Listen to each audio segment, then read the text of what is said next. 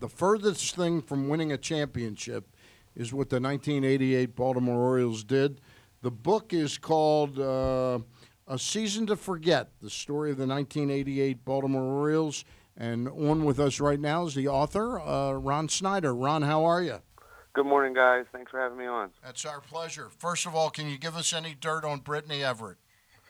She was a great student, and I highly recommended her for her current position. So I know she's going to do great things. I can't say anything negative about her. You know what's especially you've just ruined this entire show. I know. You know what's especially impressive is that she got this job at Maroon PR, and she chose not to ask either one of us for recommendations. There you go. Yeah. That's Actually, I did put you on for recommendations. So Me? yes. Not Craig? No, not Craig. Yeah, you were a little worried about Craig, weren't you? Yes. All right. Anyway, Ron, thank you for coming on the show. How long you been working on this book? Since 1988?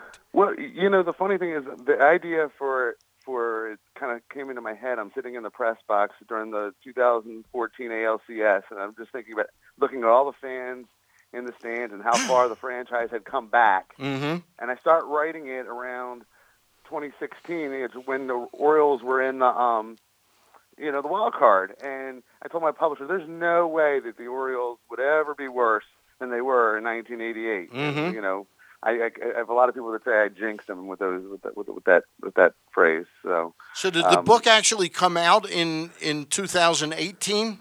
Well, no, the book actually comes out. It's released on Tuesday. I started writing it in 2016. Kind of doing the research and tracking down. You can imagine just trying to track down, people from 30 years ago is a labor process. So it was kind of a 2-year process to really from conception to publication. All right. Well, we'll look forward to taking a peek at that book when it does come out, and it's due out. What you say in the next week or so? It comes out Tuesday. Okay, that's some Available fantastic. on Amazon and all your local bookstores. Is it necessary in the old days when you'd have a guest on, you'd say it's Nebraska Press or this press? Is that even necessary? It's Skyhorse Publishing, so it's they do a lot of great sports-related books. I've worked with them in the past, so they did a great job helping me get this book out to press. I'll never forget Frank Robinson during that streak. He says, right before they went on the road and then they finally went in Chicago, he looked at all of us and goes, and this is like 0-15 or so, and he says, they fired Cal Sr. 0-6. He says, I don't know if I'm ever going to win a game. Absolutely, it was a historic. It was a streak of historic proportions. This is a town that loves the Iron Man streak. This was the polar opposite of that, obviously. Oh yeah. Well, did you ever get a chance during the conception of this book to talk to Cal Jr. or Billy about or Vi about the firing of their dad? I did. I did talk to Cal pretty extensively. I was ironically it was John that helped set that up. So I appreciated him for that. He said he found out about it on the way to the ballpark. He heard it on the radio. I think he said. Wow. And obviously it was a very conflicting time for him. Him and Billy are both on the team. Yeah. This is a franchise that he came up with. He's living his dream. He's playing with his dad and his brother. And this was obviously not a talented team to begin with. And for them to pull the rug out from under Cal Sr. after just 6 games was was very upsetting to him. But as we all know, Cal, he was a professional and came to work every day. It's interesting. I remember that time period pretty well, and I never thought that Cal Sr. would get the job. And I always felt that Hank Peters kind of put his foot down to Edward Bennett Williams, and it really signaled the end of Hank being the general manager under Edward Bennett Williams, too. Well, if you remember, after he was after Hank Peters was fired, I think the famous quote was "I'm relieved to be relieved." Right. He was going into the after the '87 season, so it was definitely a very frustrating time. I think coming off from the years after the '83 World Series. It is interesting, and I was a big fan of Edward Bennett Williams and what he did for the club being in this city long term. because without him signing that lease long term, and if he passes and there's no stadium, you never know what would have happened. But he was not he was not funded the way a lot of ownerships were in those days, and he took on a team that had a lot of cuts in scouting, and they'd lost a lot of scouts to being hired away. So it was sort of the cause and effect of a number of years of poor planning and poor organization, wasn't it? Yeah, well, I think what happened was obviously we from '66 to '83. This was the most successful franchise in baseball, if not all of sports. And what happened was slowly but surely, those scouts that helped develop the Oriole way, that helped bring in players, everyone from Brooks to Jim to Frank, to To Booth Bobby to Gritch, Bobby Gritch, the Belangers of the world, and so forth, going up the line. They could move on, they could move up the chain, and there wasn't a pipeline. They didn't develop a pipeline, and they come into the '80s. They have the great trade in '76 that brings in from the Yankees, that brings in Dempsey, that brings in McGregor and Tippy Martinez, and among others. They had a great trade with the Yankees that's kind of set up '79, that set up '82, they set up '83, and then we get into this free agency world, and they didn't know what to do. Yep.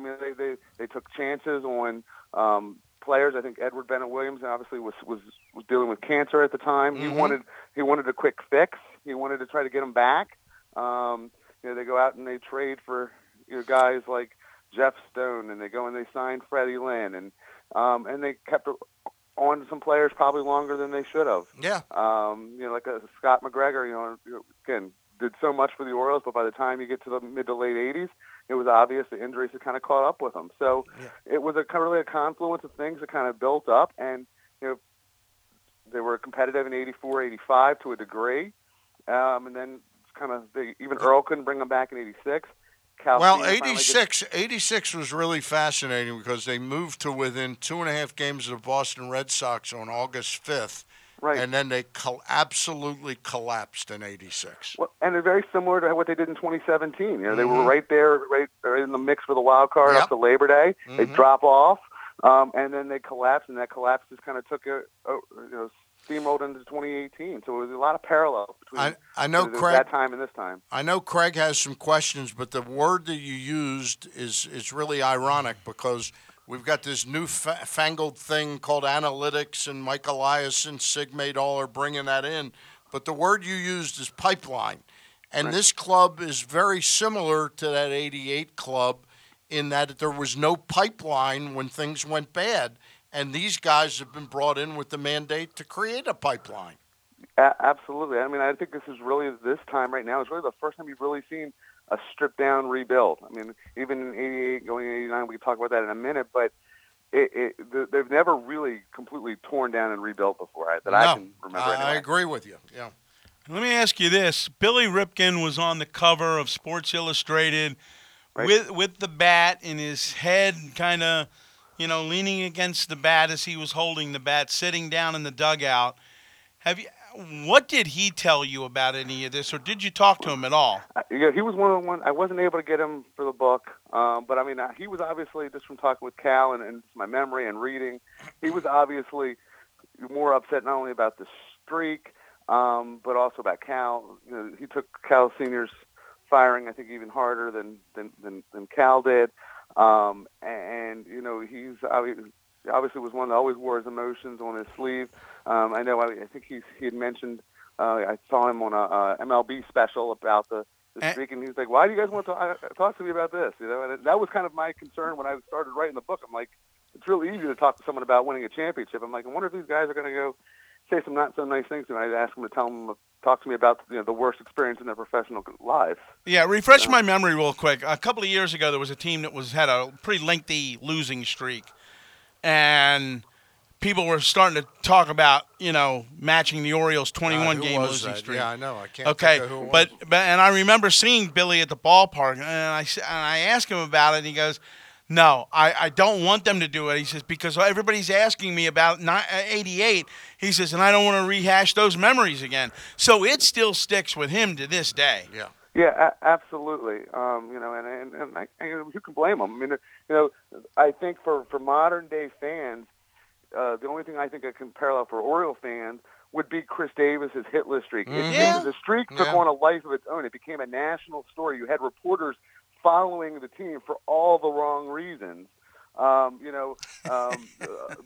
I remember you saying that was your first year cover with the team, Craig. I mean, from the reporters I talked to, Ken Rosenthal, Keith Mills, Scott Garcia, they told me that there was as many reporters covering that team towards the end of the streak as it would be a team in the World Series. Well, we had Richard Justice on a few weeks ago, right after the death of Frank Robinson, and he talks about a night where they all went out to dinner. Him, Kirkchin, Frank. Frank's paying for dinner, and he says, I got a call from the president, and Right. and Kirkchin's like, no, you really didn't. He says, yeah, I did. Yeah, I did. And then finally, they got up and went, just to grab a drink or something. Came back, and Kirkchin says, well, what did the president say to you? He says, Frank, I know exactly what you're thinking or how you're feeling. And he goes, Mr. President, you have no idea what I'm thinking or feeling. Absolutely, yeah. And the Pope was praying for him. Yeah.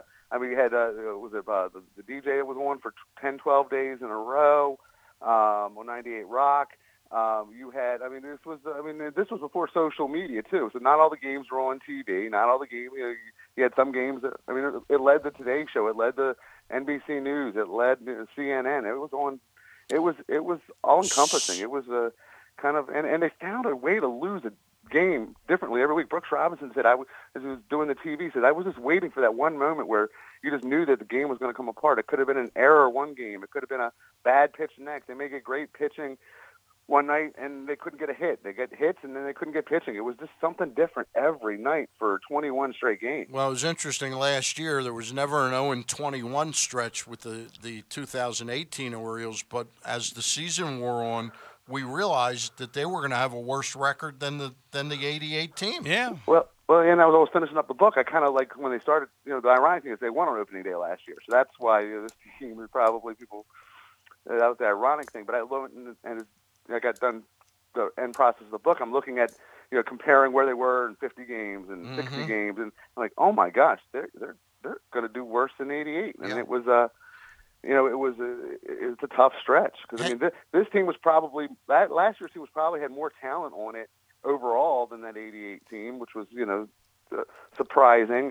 But of course that 88 team still had Cal, it had Freddie Lynn, it had Eddie Murray, had Mike Boddicker. So you'd have thought with players like that you could have at least lucked out a win somewhere along the way. Hey, I promise we'll get you back on like around June 1st, somewhere around then, because we'll push it for Father's Day a little bit. Absolutely. But one last topic for today is, and I don't think, look, this team in 18 never lost 21 games at the outset, but the one difference is they were able to come back off the road, and now they won the last night in Chicago to break the streak, but they came back to fantastic fans night, 54,000 people, a sellout at Memorial Stadium.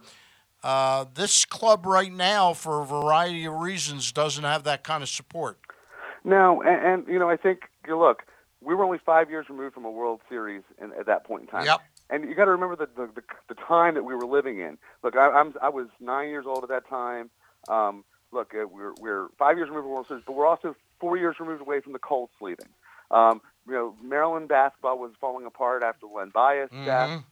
This was really a dark time in Baltimore sports, and for all the praise that we give Ed Williams for making the deal to get Camden Yards, there was still concern from a lot of fans. They were going to move to D.C. They were going to move to Tampa. They were going to move, and then we would have been a major league city without a major league club. So I think fans wanted to come back and show, look, you might be losing right now, but you're our team. Yep. We're going to stay with you. And I think it's something that could have only happened in Baltimore. And it's interesting. I wonder how. There's no question that Edward Bennett Williams, when he bought the team, was at least thinking of sort of a split franchise and having one mega market that would house the team. But he ended up finding a great deal of loyalty to Baltimore, and he knew what the Orioles meant to this town. And that night was an expression of that. and that was the night that Edward Bennett Williams signed the lease Right. that allowed for the building at Camden Yards. And it was his last public appearance as Yep. owner of the franchise. So that will end up, for all the talk. I mean, I think they even had. I remember reading. They were actually scoping out Laurel and that area soon after they bought the franchise. But I mean, we have a gem here downtown. It's tough to get people. We've dealt with a lot more losing than winning since '80. In the last 25 years, and there's a lot more opportunities out there for entertainment. And we could have another show about all of the socio-economic reasons that people aren't coming out to the ballpark. That's a whole other discussion. That's a whole for different another time. discussion. But Fantastic Fans Night was very special. There's no question about it. Absolutely. All right. The book is A Season to Forget, the story of the 1988 Baltimore Orioles. It's from Skyhorse Publishing, and that's available on Amazon, correct, this week? Available on Amazon, Barnes & Noble. I'll be out May the 4th at Barnes & Noble and White Marsh signing them. So if you want to get something for Mother's Day, Father's Day, come on out. I'm glad to sign a copy for you. Craig, anything else? No, we're good. I lived it once, and I'm much like Billy. I don't want to relive it again. But I will read the book. All right. Well, I appreciate it, and thank you guys so much for having me on. And you guys have a great producer there in Brittany. Yeah, we do, and we know the bottom line is that you got her this job. She had nothing to do with it at all. No, she got it on her own. She's a great gal. We've been dealing with her for a year and a half now, and we really know the story. She's got ethical standards. Oh, maybe it's the two of us that don't. Yeah, now, exactly. Okay, I understand now. Hey, Ron, thank you very much for coming on, and good luck with the book. Thank you. Good luck to all you guys, too. Thank you so much.